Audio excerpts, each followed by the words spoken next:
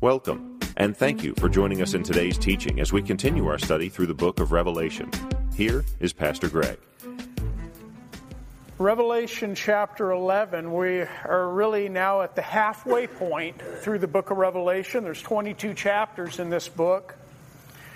We've already, we'll finish chapter 11 today, but we've covered really a lot so far. When you think about really where we've gone in just these 11 chapters, I started thinking of just each one of these chapters, and I thought, well, I'm going to do a little bit of a review just to kind of stir our own memories of what we've covered, and some of us have come in later, but when we were in chapter 1, and you can write these things down or follow along, but write these things down. When we were in chapter 1, John was given this vision of the glorified Christ. When we came to chapters 2 and 3, John was instructed to write a letter to the 7 churches that were in Asia.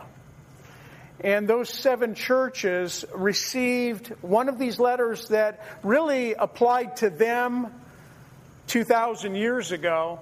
And those same letters that we read in our Bibles today, they apply to us as the church today. And that's what's so awesome about God's Word. It's never just for the past. It's always still for the present. When we were in chapter 4, John was taken to heaven where he sees the throne room of God. And this chapter 4, verse 1 really is where most, and I believe this is where I believe that the picture that we get here of John being taken up is the rapture of the church. That the church, by chapter 4, will already have been in heaven.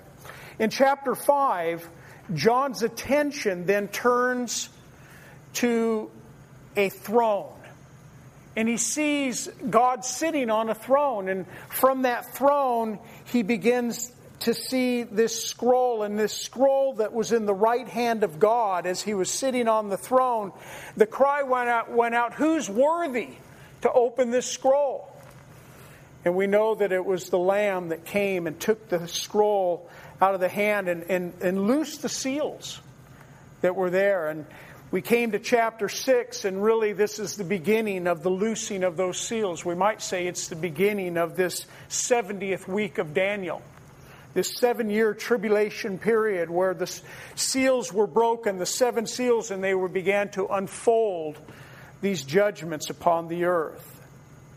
Chapter 7 was one of those parenthetical chapters, one of those pauses in the narrative where John sees 144,000 Jews that were sealed by God, and they were going to be and will be these evangelists that will evangelize this earth.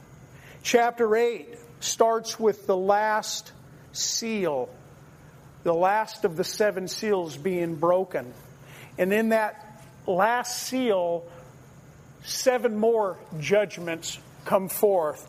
It's actually in that last seal is when the 7 trumpet judgments come forth. Chapter 9 continues with the 5th angel sounding his trumpet, which is the first of 3 woes. And so it starts out with, in chapter 9, with these 4 trumpets being sounded, and then it comes to the last 3 trumpets, which are referred to as the woe, woe, woe. And as each one of those trumpets was blown, we see that now the destruction really and the judgment upon this earth now is being directed towards mankind. It's no longer just the earth and the heavens, but it's actually mankind. That these were demonic in nature. These the last 2 trumpets of chapter 9. Chapter 10 to chapter 11, verse 14 is another parenthetical section, another pause in the narrative where John really received more information. He saw this mighty angel with the little book in his hand, and he was told to eat it. And it was sweet in his mouth, but it became bitter in his stomach. And that whole message of the gospel, how sweet it is. But there is also an element of that gospel that is bitter. Because there are people that reject it. And there is judgment really that is going to come upon this earth for those that have rejected the good news of Jesus Christ. Chapter 11, John was told in the first 2 verses to measure the temple, to measure the court, and then or the altar, and to leave out the courtyard or the court of the Gentiles. And then we read about the 2 witnesses that have this divine protection by God. And they are empowered by God with this divine power, and they're going to prophesy during the first half of the tribulation period for 1,260 days or for 3.5 years. That, in a nutshell, is what we've covered so far. In chapter 6 of Revelation, verse 16, we read that the kings of the earth, the great men, the rich men, the commanders, the mighty men, and every slave and every free man hid themselves in the caves and in the rocks of the mountains, saying to the mountains and to the rocks, "Fall on us and hide us from the face of God who sits on the throne and from the wrath of the Lamb. For the great day of His wrath has come, and who will be able to stand?" Don't ever let somebody tell you that the book of Revelation has nothing to do with future events, or that the book of Revelation has nothing to do with the wrath of God being poured out on this earth. We're told here that the great day of His wrath has come, and who will be able to stand? And I will say that that wrath is being orchestrated from the very hand of God towards this world. In chapter 8, verse 6, when the seventh seal is broken, John sees 7 angels that are standing before God with 7 trumpets that they are given, and they were given the authority to sound those trumpets. 7 angels of God. These first 4 that were blown, John sees that the inhabitants of the earth, he sees that the earth is affected by these judgments. But then we read the last 3 where it says, "Woe, woe, woe to the inhabitants of the earth because of the remaining blasts of the trumpet of the 3 angels who are about to sound." Whenever I read that word woe, and it's not the only time in the book of Revelation that it's used, but when I read that word woe, it gets my attention. When I read woe, woe, woe, it really gets my attention. I'm looking at and reading this and going, what a day that's going to be. Thank God that I'm not going to be here. Thank God if you know Jesus Christ this morning and you have that confidence that you're not going to be here during that time. Woe, woe, woe to the inhabitants of the earth. In chapter 9, verse 12, we read that 1 woe is past. Behold, still 2 more woes are coming after these things. It's almost like you're saying, those times where we say, it's bad. Can it get any worse than this? And it does. It actually is getting worse as we see this progressing. Why? Why is it progressively getting worse? Why are these judgments that are coming down upon this world increasing in their magnitude and their intensity upon this earth? Because men were unwilling to repent. They're unwilling to turn. They would not repent. We read in verse 21, they did not repent. Even after all of that, they won't turn. You know what's an awesome thought is that, as I shared in the past, by the middle of the tribulation period, if you go by the population of our world today, by the middle of the tribulation period, or at least by the sounding of the sixth trumpet, there's already going to be 2.5 to 3 billion people that will have already perished in this world.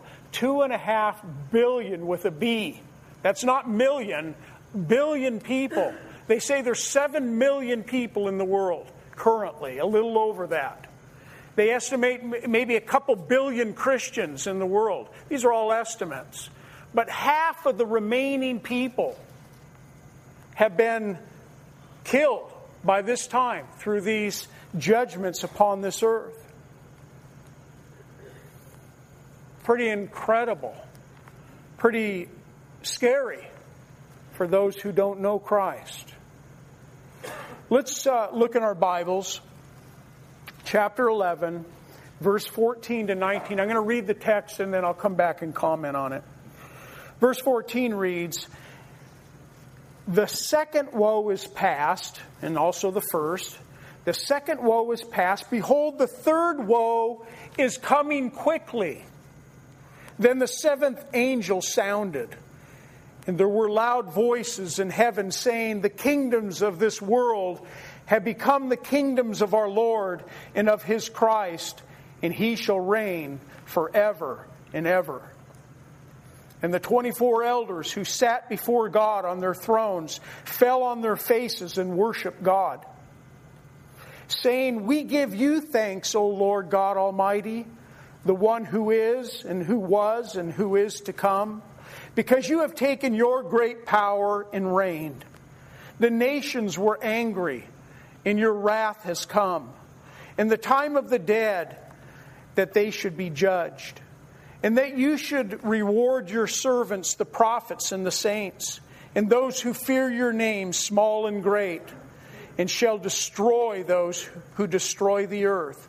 Then the temple of God was opened in heaven, and the ark of His covenant was seen in His temple, and there were lightnings, noises, thunderings, an earthquake, and great hail."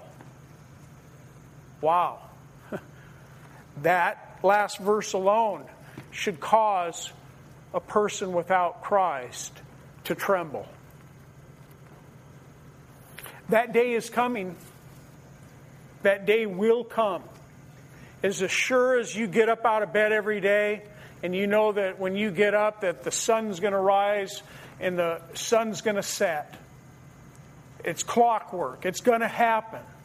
Just as we see it happen every day. These things will come to pass. And it should stir our hearts. It should give us even more of a passion to be a witness for Jesus Christ. It should give us more of a passion to want to live for the Lord. To follow after Him. To give it all up for Him. There's no better time to live as a Christian than right now. We have everything before us, set before us. We've been told, we've been given everything from the beginning to the end in this Bible. We have every reason to follow after the Lord harder than we've ever followed Him before. Chapter 11, it starts out, if you remember, with the temple on earth. Remember, the temple on earth is the tribulation temple. It was a temple that the Jews are going to rebuild probably during the first half of the tribulation period. We know it'll be completed by the middle. Sometime this tribulation temple is going to be rebuilt. That's what we see in the first half. But this chapter 11 then finishes with John seeing the temple in heaven. There's a temple that is there in heaven. In Revelation 15, chapter 15, verse 1, it tells us that the next set of judgments, called the bowl judgments, these are going to be now the next set of judgments that are going to follow these trumpets, that these bowl judgments, some of your Bibles might read vial judgments, that they're going to bring the wrath of God to an end. Remember, there's 3 sets of judgments. And after that last set of bowl judgments or vial judgments, that's going to complete the wrath of God. 3 sets of 7 judgments upon this earth. The final bowl judgments, we're not going to see them until we actually get to chapter 16. When we get to chapter 16, we know that we're drawing closer to the end of the tribulation period, because it's going to be out of the seventh trumpet that we're looking at this morning that the 7 bowl judgments are going to come out of this sounding of this seventh trumpet. So let's look a little closer at these verses now. Verse 14.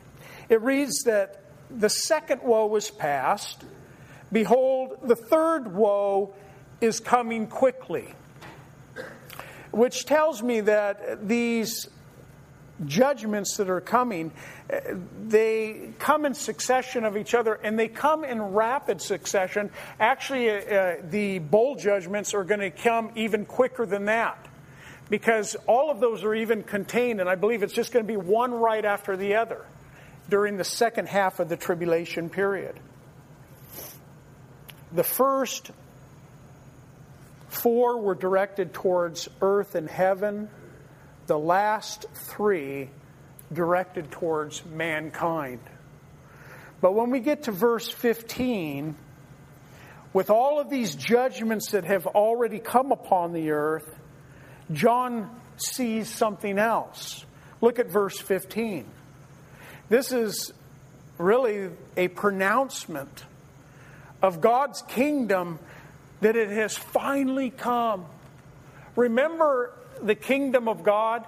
That the kingdom of God really, and the kingdoms of this earth were given over to Satan when he was cast down to this earth. But you know what? God is on His throne. He's never left His throne. He's always been in control. But He has allowed the God of this world to really have control over the kingdoms of this earth. And when this 7th angel sounds the trumpet, John sees and hears in heaven, we're told in verse 15 that there were loud voices. And I want you to notice that the word voices there is in plural. We see other times as we've gone through Revelation here, John heard a loud voice, singular. But here it's loud voices in heaven. And this is what the voices are saying.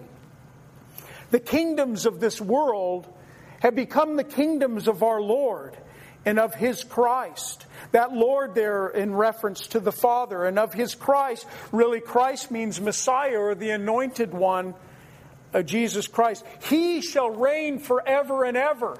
As they were shouting really these words of praise, these words of worship to God. You know, I shared that there will come a time for all of us as believers where we're actually going to be able to rejoice in the righteous judgments of God. Right now, we're to be praying for the lost. We're not to be looking upon those that are living ungodly lives and wish that they would be condemned or that the wrath of God would come on them. We're to be praying for everyone that doesn't know Christ, no matter how vile they are, that they would come into a relationship with Jesus Christ. We're not praying for God's wrath right now to be poured out upon them. We're praying that God's mercy would be extended to those who don't know Christ. But there is coming a day, and I believe we're going to be in heaven at this point, where we're going to rejoice in the righteous judgments of God and the wrath that is being poured out upon this world. The sounding of this 7th trumpet actually, as far as the timeline is concerned, is really going to lead us all the way to chapter 20. If we were to stretch out these judgments, I believe that they are going to lead us to chapter 20, which chapter 20 of the book of Revelation is when God sets up His millennial kingdom here on earth. God is going to reign, and you and I that know Jesus Christ as our Savior are going to reign with Christ for 1,000 years during that millennial reign here on earth. It's going to be a whole different world then. It's going to be redone the way God intended it to be. But God is going to rule the world at that time with a rod of iron. And then after that 1,000-year millennial reign, we're going to go into eternity with the Lord forever and ever. And God is going to take and make a new heaven and a new earth. These voices that John hears in verse 15 really they're rejoicing over a long anticipated day when Jesus Christ was going to come back and reign on earth. Remember the disciples, how confused they were about the Lord setting up His kingdom here on earth? They thought our Messiah has come. He's going to establish His kingdom on earth, deliver us from the oppression. And the Lord was saying, it's not time, guys. This is not the time. But you know what? All throughout these 2,000 years, the church is waiting in anticipation. We're waiting this morning for that future day when Jesus Christ is going to set up His kingdom here on earth. He's going to take back from Satan and reestablish what He intended it to be. He's going to sit on the throne of David once again. This long anticipated day is what they're rejoicing over. The kingdoms of this world have become the kingdoms of our Lord, is what they're saying. And He's going to reign forever and ever. Can you hear that? Who's saying this right now? Who's rejoicing? Who are these voices? It's going to be you and I. I believe it's going to be the church. The voices that we're reading here are the church. And all the host of all the heavenly angels and everyone in heaven, they are going to be raising their voices. The day has come. And I believe that the church at this middle point, or when this seventh angel is sounding his trumpet, are really looking in anticipation for the end of the tribulation period, where Jesus Christ is going to come back as Lord and King of Kings, and He's going to establish His kingdom here on earth. When we read in the text that they have come, the kingdoms of the Lord, these words have come, look in your Bible, these words have come, the kingdoms of our Lord, indicate that the people that are crying out, they're absolutely sure. Even though it has not yet happened, the millennial kingdom has not yet been set up, they're crying out with absolute assurity that it's going to come to pass. It's almost like when we elect in a president or somebody into office, and in anticipation we're waiting for them to be sworn into their position. This is going to be the Lord in that millennial reign, that at that point that He's going to be. But the church here is crying out as if it's already a done deal. They have become the kingdoms of our Lord. Remember that out of these seven trumpets, or this seventh trumpet, comes the bowl judgments, or the vial judgments. And these are not going to be completed till the end of the tribulation period, the second half. In John's Gospel, in chapter 18, we read that the kingdoms of this world really have been given over to someone other than the Lord. In John 18:33, remember when Jesus stood before Pilate on that day when He was going to go to the cross? He stood before Pilate in the praetorium there, and Pilate summoned Jesus and said to Him, "Are you a king of the Jews?"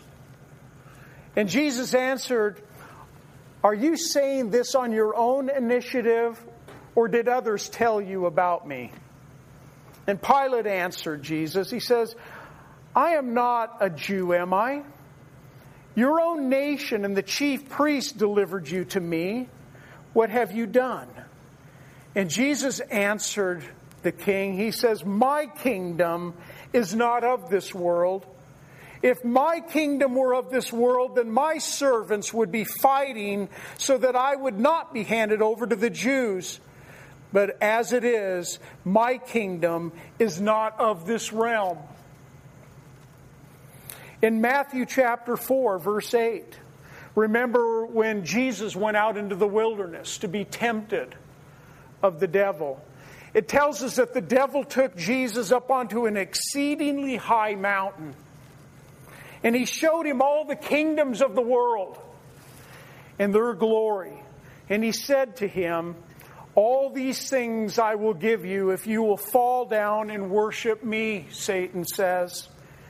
And Jesus said to him, away with you, Satan, for it is written, you shall worship the Lord your God, and him only you shall serve. The kingdoms of this world, in a sense, they've been given over because the God of this world really is controlling the kingdoms of this world. In Isaiah chapter 9, verse 6 and 7, Isaiah prophesied, though, about a coming day where the governments were going to be once again upon the Lord Jesus Christ. We read, for unto us a child is born, unto us a son is given, and the government will be upon his shoulder, and his name will be called Wonderful, Counselor, Mighty God, Everlasting Father, Prince of Peace. And then it says in verse 7, of the increase of his government and peace there will be no end. Upon the throne of David and over his kingdom, to order it and establish it with judgment and justice from that time forward, even forever.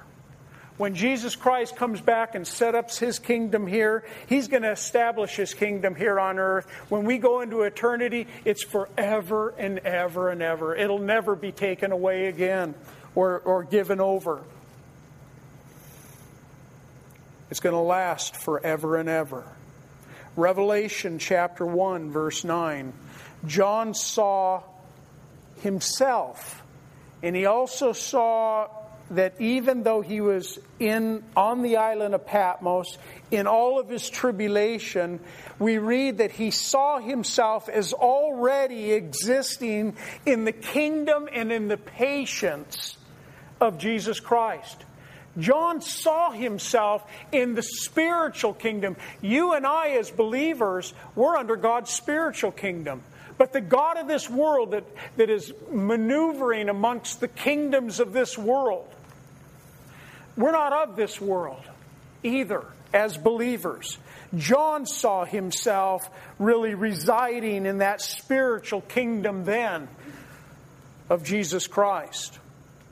In Revelation chapter 12, verse 10, after Satan is cast out of heaven, we'll read that when we get there.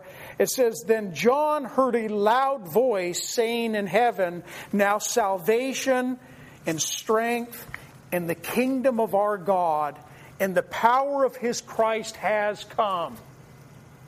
For the accuser of the brethren, who accused them before our God day and night, has been cast down. God's going to come and take Satan and the false prophet, and he's going to cast them into the lake of fire. During the millennial reign, he's going to be bound for 1,000 years. The Lord's going to take and bind him up for 1,000 years while he administers his kingship here on earth. In Revelation 16:10, then the fifth angel poured out his bowl on the throne of the beast and his kingdom. And it became full of darkness. And it says, and they gnawed their tongues because of the pain. As these bowls are being poured out, these bowl judgments upon this earth, so intense, so incredibly terrible upon mankind, it says that they gnaw their tongues with pain. And here it's referred to as the throne of the beast. His kingdom. I don't want to be a part of that kingdom.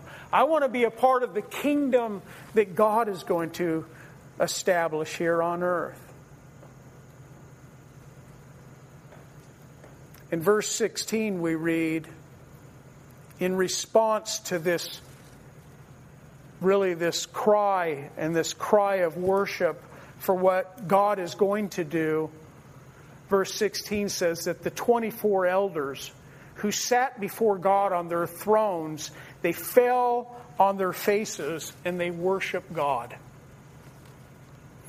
John sees these 24 elders falling face down to the ground to worship God. And I believe that, as I've already shared in a past study, I believe that these 24 elders are representative of the church.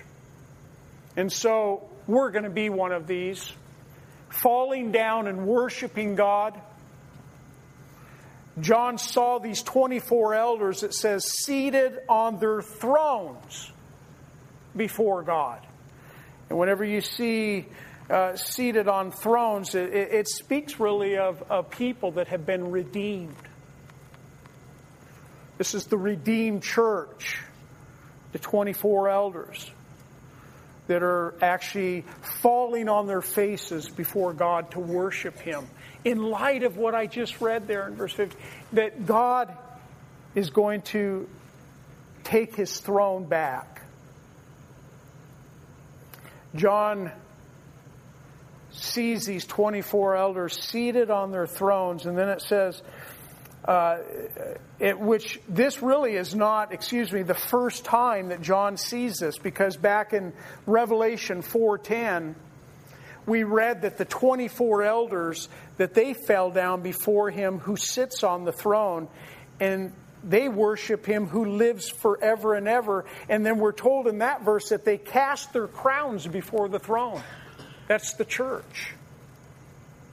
In Revelation 5:8, when He had taken the scroll, the 4 living creatures, and then it says again, the 24 elders, they fall down before the Lamb, each having a harp and a golden bowls of incense, which are the prayers of the saints, worshiping God in His presence. Revelation 5:14. Then the 4 living creatures said, Amen. And the 24 elders fell down and worshipped Him who lives forever and ever. Revelation 7:11. All of the angels stood around the throne, and the elders and the 4 living creatures, they fell on their faces before the throne and they worshiped God. And then lastly, in Revelation 19:4, this is at the marriage supper of the Lamb. It says, and the 24 elders and the 4 living creatures fell down and worshiped God who sat on the throne, saying, Amen, hallelujah. You know, I started thinking about worship and really what it means to worship the Lord. And you think, you know what? The worship that's going on here that we're reading in this text is not words of songs like they're singing songs. They're acknowledging something great about their God. You know, but I think about our worship here on this earth as we worship God. How so often we're really intimidated over this whole thing of worship. We see it within the church where people have a hard time really even lifting up their voice to the Lord. We see that they kind of shrink back from really just lifting their whole heart before the Lord and just giving it all up to the Lord in praise and worship. And what I just read there of what we're going to be doing as a church, so often it seems, why don't we do it here and now? Why don't we hit the ground, so to speak, in awe and reverence of the God that we're worshiping? The only thing that I could think of is that really what keeps us from being like that is pride. Pride doesn't allow me to want to lay prostrate before God and to really worship Him with my whole heart. I think about what other people might be thinking. You know, but when we're in heaven someday and we're standing before the throne room of God, the throne, I believe that all that pride's going to be stripped away. I believe that we're going to hit our face easily. We're going to throw our crowns down before Him that have been given, because He's the one that is worthy to be worshiped and praised. Kind of looking forward to that day when God's going to strip away the pride. That we're really going to come before the Lord, all of us. I mean, why can't we do that here and now? We can. So if I see one of you laying prostrate between these chairs here, laying on your face and worshiping God, that's okay. Go ahead and do it. And don't worry what anyone might think. If you wanted to kneel before God, we stand before God, and sometimes we do all this stuff robotically. But if you wanted to stand before God and just say, Lord, I want to worship you, and lift up your hands before the Lord. I always sit up front. I never see if anybody ever raises your hands before the Lord. But you know what? You should be able to easily, without any intimidation, be able to say, God, I just worship you. I raise my voice. I'm unashamed of my relationship with you, and I worship you this day. I want to give you my whole heart in worship today. That should really be our hearts here and now. Not when we get to heaven. Remember that the last trumpet has already been sounded. The church is poised in heaven, so to speak, for what's about to take place. There's more to come. There's a sense of awe, I believe, that is really consuming those saints that are now in heaven, and that heavenly host of angels that are in heaven, of what's about to come. And that's when they fall on their face before God. Listen to what they say in verse 17. Listen how the church is worshiping here. They're saying, we give thanks, O God, Lord God Almighty, the one who is, and who was, and who is to come, because you have taken your great power and reigned. Your great power and reigned. The church, I believe, here in these words of acknowledging how great God is, how mighty He is, how powerful He is, and what they've already seen displayed in what God has done. They're acknowledging that He is Lord God Almighty. Is there anything too hard for God, for you? Is there anything that's going on in your life right now that you think that God can't handle this? You know, if He is the Lord God Almighty, the creator of the heavens and the earth, He literally spoke creation into existence. With the very words of His mouth, it was done. And somehow we sit back and we say, yeah, but I don't know if God can do this, or that He's able. We give thanks, O Lord God Almighty. Your great power has been displayed, and you reign. The church is rejoicing with thankful hearts. You know, having a thankful heart, do you know that that's characteristic only of a believer? You can be a non-believer and say thank you. But you know what? Having a thankful heart comes out of a person that has a relationship with God. A person that doesn't know Christ, it tells us in the book of Romans, neither were they thankful, speaking about the unbeliever. Because it's characteristic of somebody that doesn't know Christ. They're not thankful for God, for the things the blessings that come their way, that they don't even give God any credit or acknowledgement for. But it's characteristic of you and I as believers. We give thanks to you, O Lord. Verse 18, it says that the nations were angry. and your wrath has come. This is all in their acknowledgement of how great and powerful God is. The nations were angry, and your wrath has come. They continue to praise, really, as they see the nations become angry. Can you think of what the heart of people and the mindset of people are going to be here on earth as these judgments are being poured out upon this earth? They're actually going to become, a lot of them, even more angry, more set in their hearts that they hate God. They hate what He stands for. Even now in your life, if you make a stand for Jesus Christ, the world's going to hate you. Because you live righteously, or you try not to do things that God has called you not to do. If you don't do those things, the world will hate you. The nations were angry, and your wrath has come. We can all see this more and more, can't we?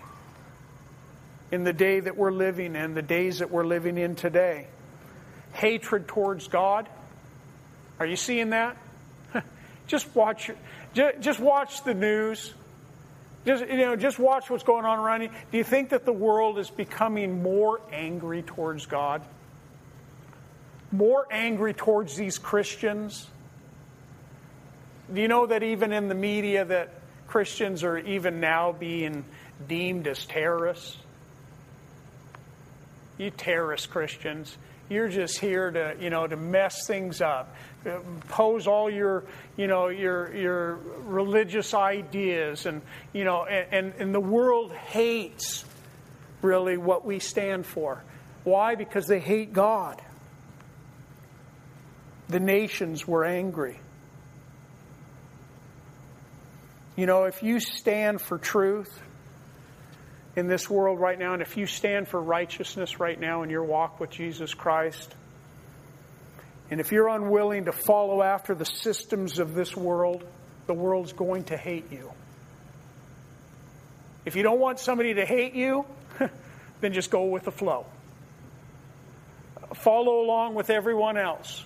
You say, I don't like to be hated. Well, Jesus already said you will be hated for my name. People will say all manner against you evil for my name's sake. It's because you're a follower of me that they hate you, because you follow in my ways.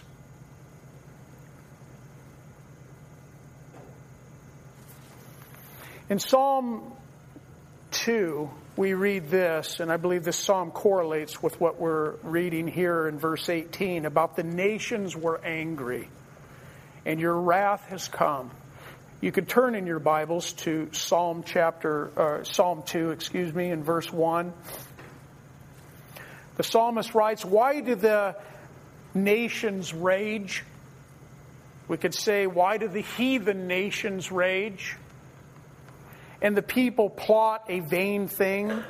The kings of the earth set themselves, and the rulers take counsel together against the Lord and against His anointed, saying, let us break their bonds in pieces and cast away their cords from us. He who sits in the heavens shall laugh." Do you see that? As this world, and the world that hates the Lord, the nations that are angry, he who sits in the heavens shall laugh. God sees all this. God is not moved by it. By God laughing, it's like, who's in control? God's in control. It goes on to say, the Lord shall hold them in derision. Then He shall speak to them in His wrath and distress them in His deep displeasure. Yet I have set my King on my holy hill in Zion. I will declare the decree, the Lord has said to me, you are my son, today I have begotten you. Ask of me, and I will give you the nations for your inheritance and the ends of the earth for your possession. He starts out by asking, why do the nations rage against God? And the people plot a vain thing. You know what? This world is continually plotting and trying to come up with ways to stop this flow of Christianity and the things that you stand for. It's a continual barrage by the God of this world and those who follow Him to stamp out the things of God. I really believe when the rapture happens, there's probably going to be a lot of people. They may not understand what just took place, but there's going to be a lot of people going, praise our God, our little God. They're going to be happy when we've been removed. Can you imagine what this earth is going to be like when there's no more Christian influence? Church has been removed. God's Spirit is everywhere, so it'll still be here through His witnesses and the 144,000, but the church and the presence of the church and the Holy Spirit living is going to be gone. And if you want to see how wickedness can run rampant, then just remove the church. And just think of what it'll be like after no church, 7 years without it. How ugly this world will be. We read,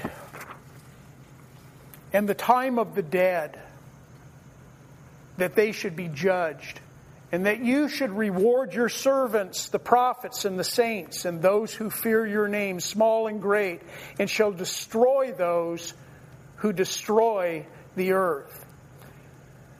We see really in these words here really just three things that as a church we're going to be looking ahead to.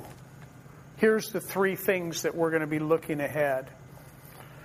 It's speaking of things that have not yet happened. That there's going to be a time where God is going to judge. Future. There's coming a time where God is going to reward also.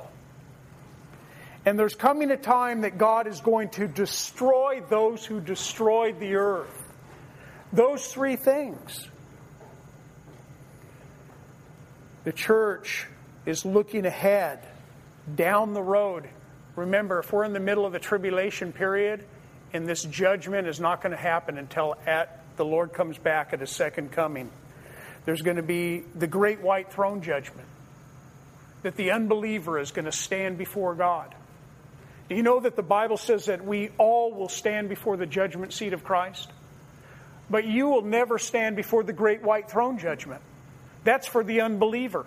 But what you will stand before is the judgment seat of Christ, the bema seat, the Greek word bema, to be judged of what you've done for the Lord, what motive and what reasonings you did anything for the Lord. God is going to judge every intent of the heart, every motive of the heart, and it's going to be judged as by fire. God is going to throw all of those things into the furnace. And whatever comes out that can stand the test of that fire, God is going to reward you. You're going to be rewarded for everything that you've done in the name of the Lord, that it was done in the right heart and the right motive. You're going to reward your servants, your prophets and the saints, is what He says here. And those who fear your name, small and great.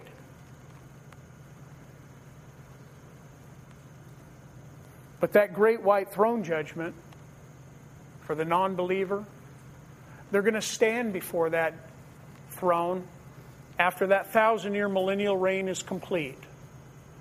There's going to be a great white throne judgment where the unbeliever will stand before God. And the question then is not going to be asked, what kind of good deeds did you do? But what did you do with my Son, Jesus Christ? Did you receive Him or did you reject Him? Everything that was offered to you, did you throw it away and I don't need that? Or did you receive it? He's going to reward the righteous, but He's going to judge those who have rejected.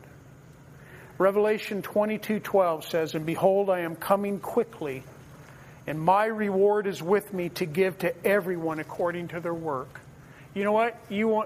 Nobody will ever fool God. Nobody will sneak into heaven and they got in there because they pulled one over on the Lord.